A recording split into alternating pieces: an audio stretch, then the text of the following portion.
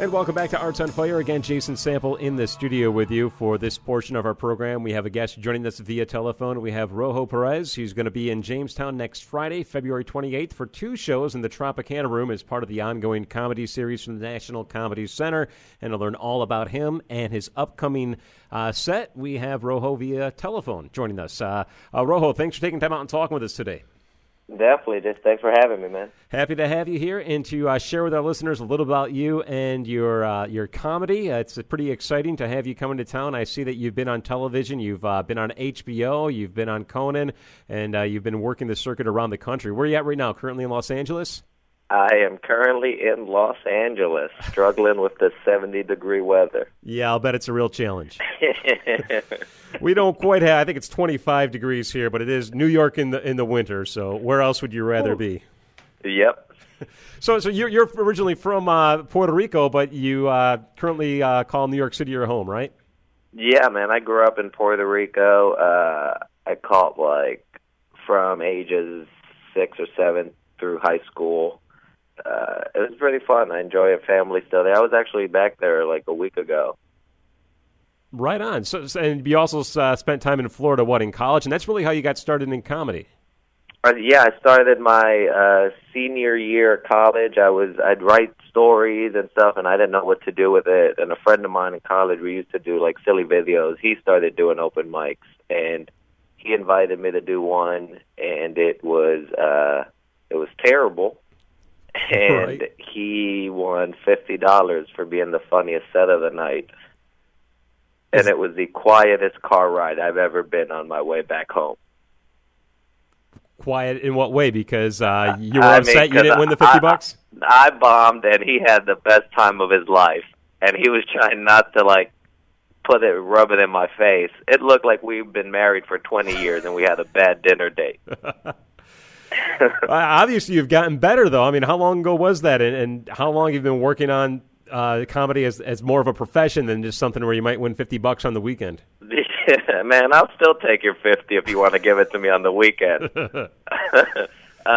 This was 12 years ago. So April 2008, I moved to New York, and that was kind of all right, we're really going to try this. Let's go full on.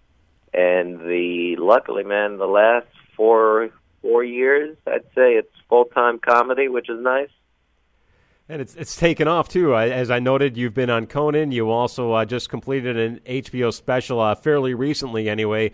Talk a little bit about that. What is it like, or how does one go about getting their own show on HBO, even if it's just a one-time comedy special? How does that work? Man, this was I wish I had a real good way to tell you how it worked. It's a right place, right time type stuff. I was actually in L.A., and the producer for this HBO thing, he had seen me once before, kind of asked around, and this, I think, October, maybe I just get, I actually just got, it was a Facebook message, which is this feels like a scam. You're going to ask me for my Social Security number next. This isn't how this stuff happens. Give us your bank account number and we'll advance you your money. Yeah. Yeah, he's a prince from somewhere. He hit me up. He was like, "Hey, I love what you're doing. I'm trying to work this thing out with HBO Latino. Would you be interested?" Honestly, that's kind of how it started. And a month later, we were taping it out in LA. Nice. And to talk about what you're doing, I got a chance to see the set from Conan, and it was very funny, but you also do incorporate both Spanish and obviously English, which seems to be a lot of folks in the audience might not be able to speak English, but you obviously are bilingual. You're able to do both. Do you try to focus a lot of where you're from and your experiences as a Latino into your act? I will. I'll touch on some stuff. I'm not going to hit you over the head with Hispanic Latino stuff. If it's something really unique to my experience, I'll talk about it. I was just there a couple weeks ago, so there's a couple stuff I'm talking about. I forget how comfortable people in Puerto Rico are drinking and driving. Oh no. It's a very weird thing, and it's the only place I've ever been to where they'll bully you if you don't do it. Wow. Like I was home, and they're like, "Oh, look who doesn't drink and drive anymore. What a responsible person!" Like, it's really weird. So yeah, obviously, yeah, it's you're kind of going back there, and you're used to being, living in New York, and all of a sudden they're a totally different same country, different culture. Yep. So I'll touch on some stuff about that, but I really try to keep it as personal story, day-to-day stuff of what's going on with me right now, not so much the world view of where we're at. I think there's smarter people who can tackle that better than I can. Right on. So you try to not delve too much or at all into politics and the state of world affairs. Not really, man. I'm one of those people who I feel comfortable going. We're all here. We're just trying to find something fun to laugh about. I'm not who you vote for and where you're at in that space. That I don't think that's my. I have 2 roommates. I'm in no position to tell you what's best for your life. You know what I mean? Right.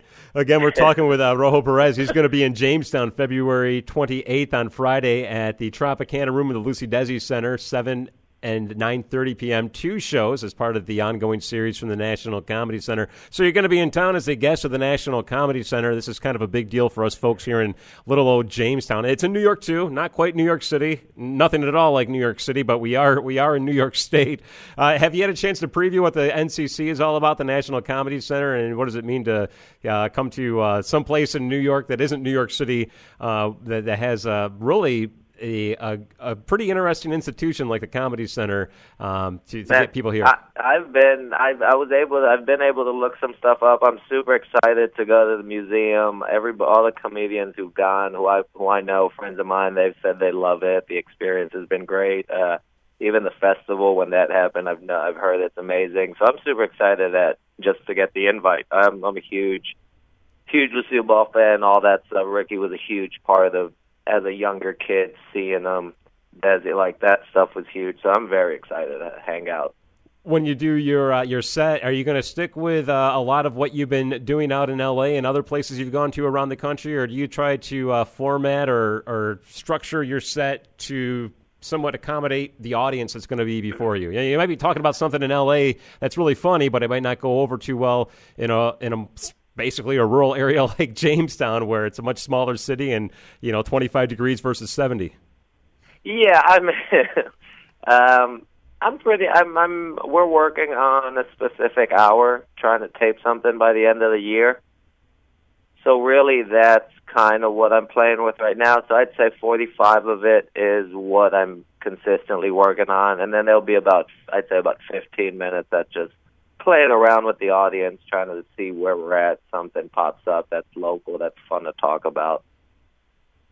All right. I know that some of the comedians that I talk to over the phone, one of the questions I always have to ask is the advance of podcasting. It seems like stand-up comedy, it's always been around. Comedy's always been around, but more and more frequently we're seeing comedians making a name for themselves or focusing a lot more on their time in front of the microphone with a friend or with a group of friends doing the podcast thing rather than in front of an audience. Is that anything that you currently are involved with or that you want to do? And what are your general thoughts about podcasting in the world of comedy? Is it a helpful tool? Has it totally changed the game? What do you think?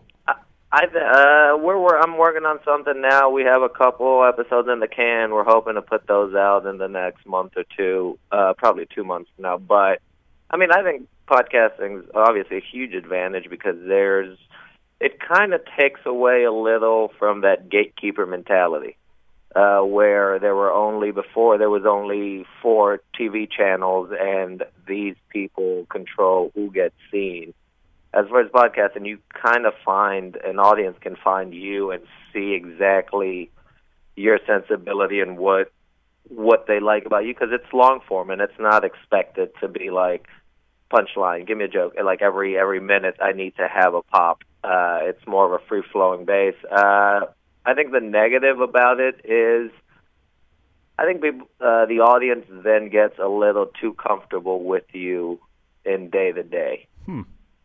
I think because the audience hears you talk for so long, constantly, it tends to be a little more familiarity. and then people sometimes when they see you in person take that as, oh, but we know each other for a long time, where sometimes you're like, no, you listen, and I appreciate it, but we don't. Let's soft these hugs. Right. Calm down with all these hands. Yeah, that would be a little awkward. Just a little. And also, the specialness of seeing a comedian only once and going to see them live, or whether it be on a special, that kind of gets pulled back a little bit when you have an opportunity to hear them once a week or every few days, even the way some of these comedians go. Or you're so, and they're always funny, but still, it's not quite as special or unique of an opportunity when you finally do get to see them live, when you've been following them on their podcast for the past 2 or 3 years. Yeah, that's always interesting. Or they'll go, oh, you're still doing that? And you're like, no, you heard me do it on a podcast. It's a new joke. But to them, it's like, I heard this one already. Right. Like, oh, I'm sorry I don't write every 2 minutes. Yeah, I can remember George Carlin doing that, and this is before the age of, obviously, the Internet, but you would see him go on late night and do a set, and then a week later he'd be on another late night show and do the same exact set, but maybe a different audience to get a chance to see it, so they always seemed fresh jokes, but he really had a strict script that he stuck with, and it worked because people didn't have access to it. You only really got to see it live, or maybe when they finally recorded this TV special, you might see it. But the jokes were unique to the audience that he was telling them to at the time, and nobody really had an opportunity to go back and review all of his sets because the Internet wasn't there. So yeah, it's almost like comedians. That sounds like a dream. If I could travel for 5 years with the same hour. Right on. Well, what can I guess the only other question would be what can people expect to hear from you throughout the year 2020? We're still early on in this year, and obviously you'll be coming to Jamestown next week, but you still have 10 other months to go. Do you have any other projects lined up? You mentioned that you're currently working on a 45-minute set to be recorded. Hopefully we're going to record something by the end of the year. I think there's another late night set coming down real soon. I can't really say where yet. But the set's approved, and we're just waiting on the date for that. And then auditioning, man, hopefully one of these TV shows go, and we'll be seeing a lot more of each other. Right on. Well, I'll encourage our listeners to check you out on YouTube. You got several videos of your stand-up. That's how I did some of my homework before I got a chance to talk with you. Very funny, humorous. I love your style, and it's very, very easy-going, friendly-natured kind of comedy as well. It's not anything that's too abrasive or it's going to get people's jimmies rustled. So it should be there should be a good time. Don't worry. You can show up to the show with no jimmies. You'll be fine. Right on. I like it. Anything else you want to add, Rojo, before we wrap it up? Man, I just hope people come out to the shows, come say hi, take a photo, hang out. The shows are going to be great this weekend. Awesome. Well, thank you so much for taking time out and talking with us. We do appreciate it. Safe travels. Have fun out in L.A., and we'll try to turn the heat up for you when you get here next week in Jamestown. I appreciate it, Jason. Rojo Perez, thanks for talking with us today on Arts on Fire. Yep.